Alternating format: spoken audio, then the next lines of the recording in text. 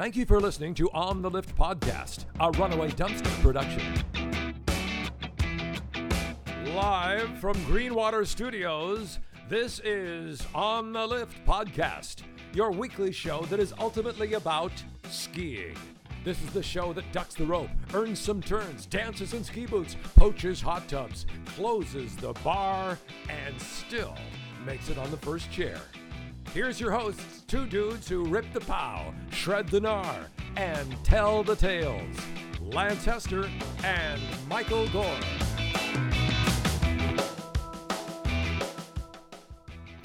Thanks again for listening to On the Lift Podcast. Whether you're new listening to us or you've been with us for the past couple months, we'd love to have you listening to the show.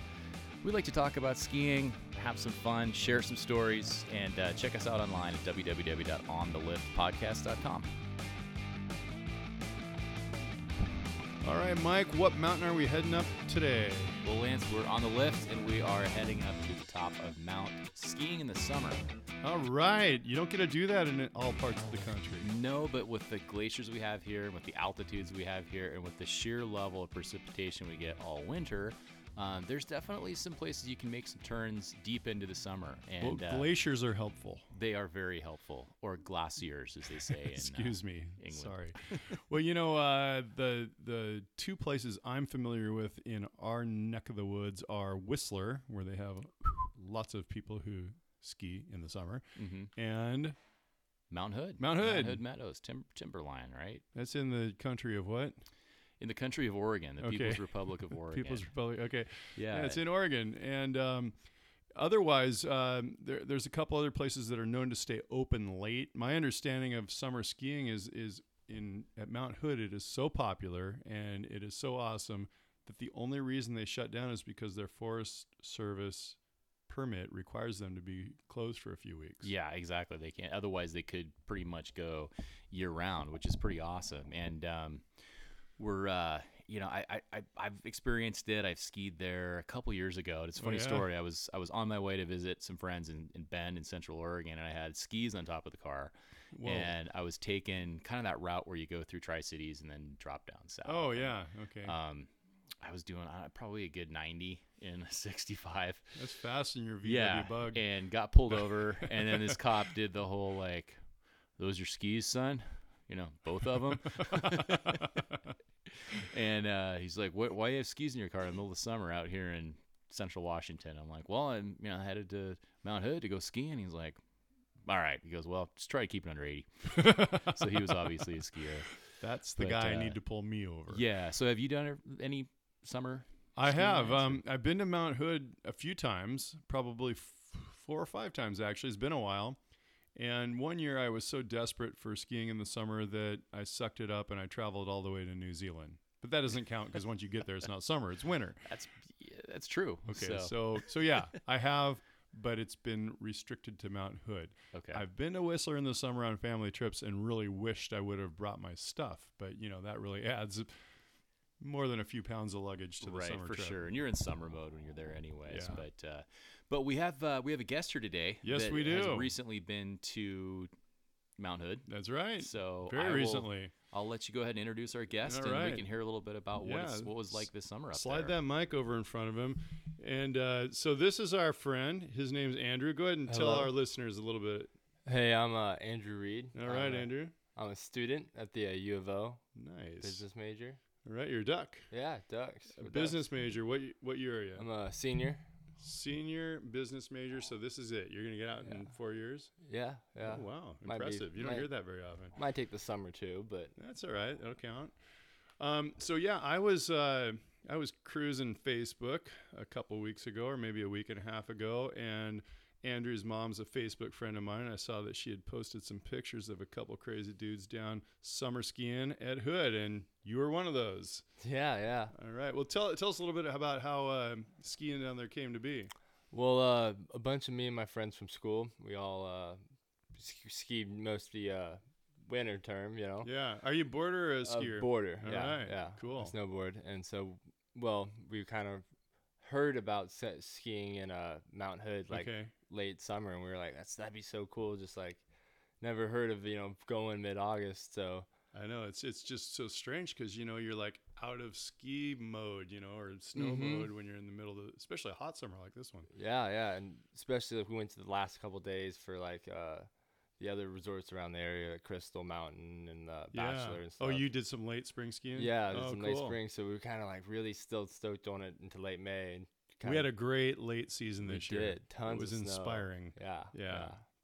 Great. Cool. So did a group of you guys go to Mount Hood? Oh yeah, it was supposed to be more of us, but it ended up just being me and my brother and one friend from school. Nice. So technically, it's possible to do it as a day trip here. It would be a long day. It would be a probably ultimately miserable day. How did you guys go about it? In a day or more than that? Well, we drove down the night before, and I have a friend who lives right outside of Portland. Oh, okay. About less than an hour from the mountain. Oh, nice. Lodge. Which town's he in? Gresham. Oh, yeah, Gresham, that's right down the hill from Hood. Okay, cool. Mm-hmm. So you and your brother went down there. What'd you do?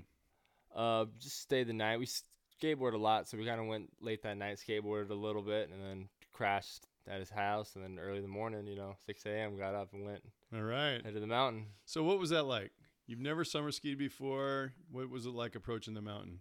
It was strange because at first you see the snow at the top of the mountain, and you're like, that's not a lot. When you get there, and there really isn't a lot. It's like this little cap on. It's like a snow cone. Huh? Yeah, a little snow cone, and then it's still warm out, very warm, but it is kind of brisk and early in the morning, more so than you'd think there might be. And then you get there and you're like, first lift, there's not even any snow around. You're like, are we still? Is it coming? Where is it at? Do you remember the name of the lift? I can't. Doesn't it take two lifts to get up there? Two lifts to get there. The first one, there's no snow below you, or just a little. Okay, so it's just pure transportation. Yeah. Then the second one, it was named after. So I was named after somebody. Okay. Pioneer. I had it in my head. It's been more than a couple of years since I've been down there. That one of them's called the Miracle Mile or something like that. Miracle Mile, yeah. Is that one of them? I think that's the first one that gets you up. Get the transportation one. Okay. Yeah. So what a strange deal. You get out of your car, you buy your ticket, you put on your board, and there's no snow under you. Yeah. So was there like a rubber thing on the mat or something when you got on the lift? We just walked right onto the lift. Carried your board on? Holding our boards. Yeah. Oh, okay. It's a little weird. You felt like I was gonna fall or drop it or something. Yeah. Yeah, but no. Oh, totally weird. All right. And so by the time you got to the top of the lift, how were things shaping up? That first lift. So at the first lift, by the time you're there, you can see all the snow in front of you. And you're like, okay, I can manage this. There's enough here. But this might really happen. Yeah, we might actually snowboard today. Yeah. Yeah. Then by the time you're getting on the second lift, you're strapping up and you're like the snow underneath, and you're like, all right, here we go. We got enough, so we can make it work. So you're actually obviously you were carrying your board when you got on it. You get off, you're still carrying it. Yeah. And so that's where you put it on. Right. There's snow there greeting you to get on the second lift. Yeah, not a lot, but enough. All right, cool. How crowded was it? I mean, we didn't wait in line for the lifts very much, but there was definitely a big crowd there. Isn't that something? Yeah.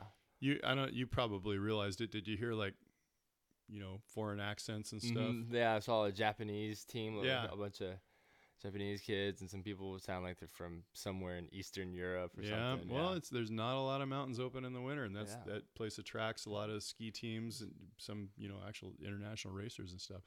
Well, that's cool. So the three of you get on the next lift, and you get to the top. And what was it like? What kinds of things did you see as you're riding the lift? Well, I mean, it was.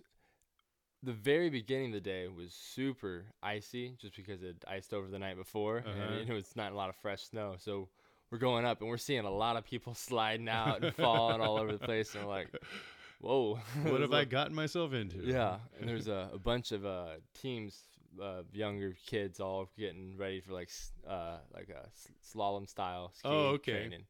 So yeah, there's 20 or 30 kids. So when you got off the chair, there were ski teams and snowboarding teams and stuff.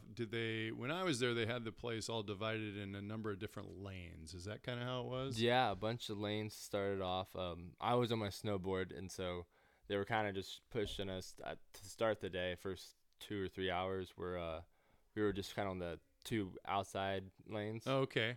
But did it kind of look like a bowling alley from the top? Yeah, That's what I remember. 20 lane alley. Straight across, a bunch of. With a bunch of flags here and there. Okay, cool. And so those first couple runs, what were they like? First couple were, they were fast and they were kind of scary. We took a fall and it was icy and hard. Nothing like slush freezing over. Yeah. It was ice. Did it seem like they groomed it? Yeah, they definitely groomed it, and they had people going back with like salt.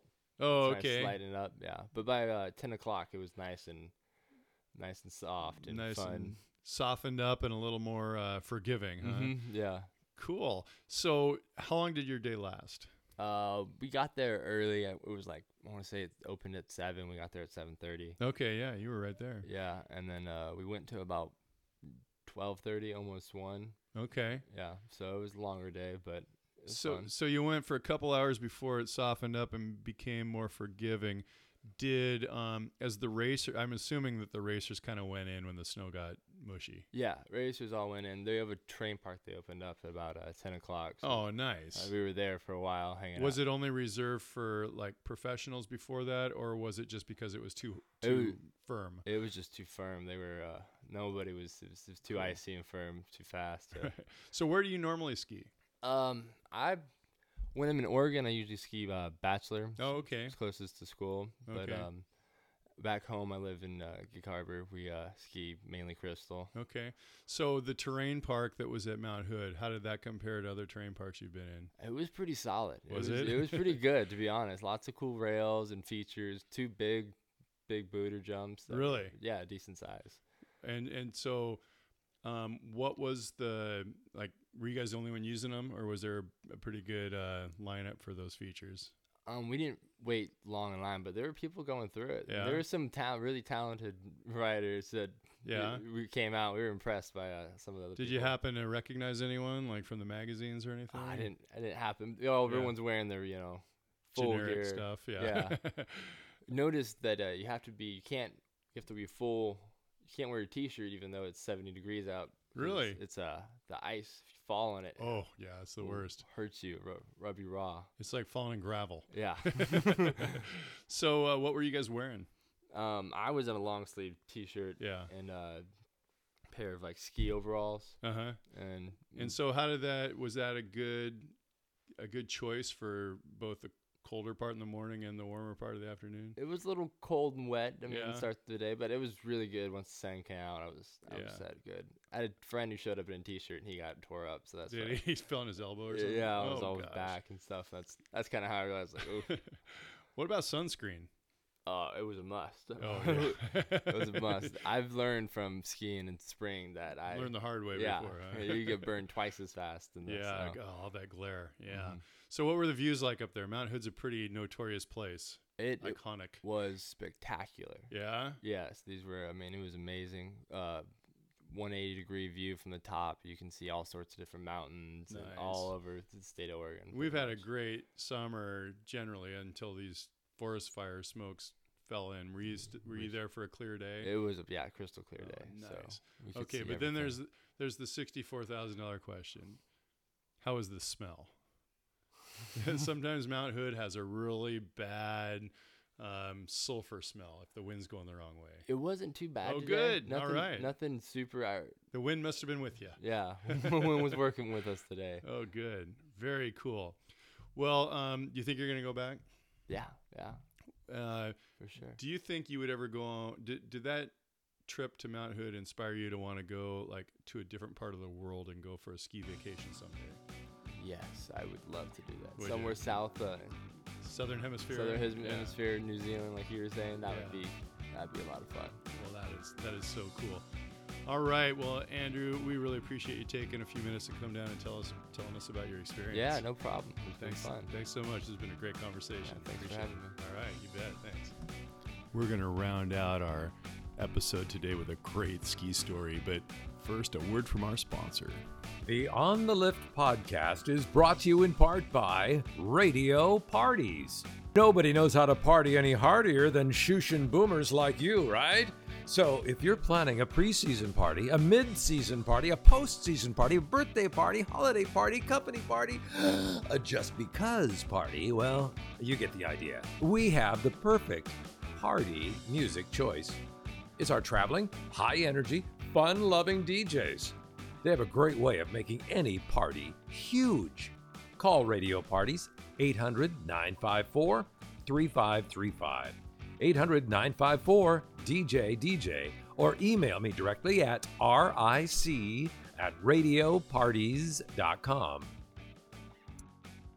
Visit us at ontheliftpodcast.com, where you can listen to back episodes of the podcast. You'll also find show notes, a feedback box, and our call-in number. Mike, it's early season, or it's not even the season yet. It's preseason, so we're still talking about buying stuff and getting the right gear for the season. And one thing that some people do is they decide they're going to just rent it for the season.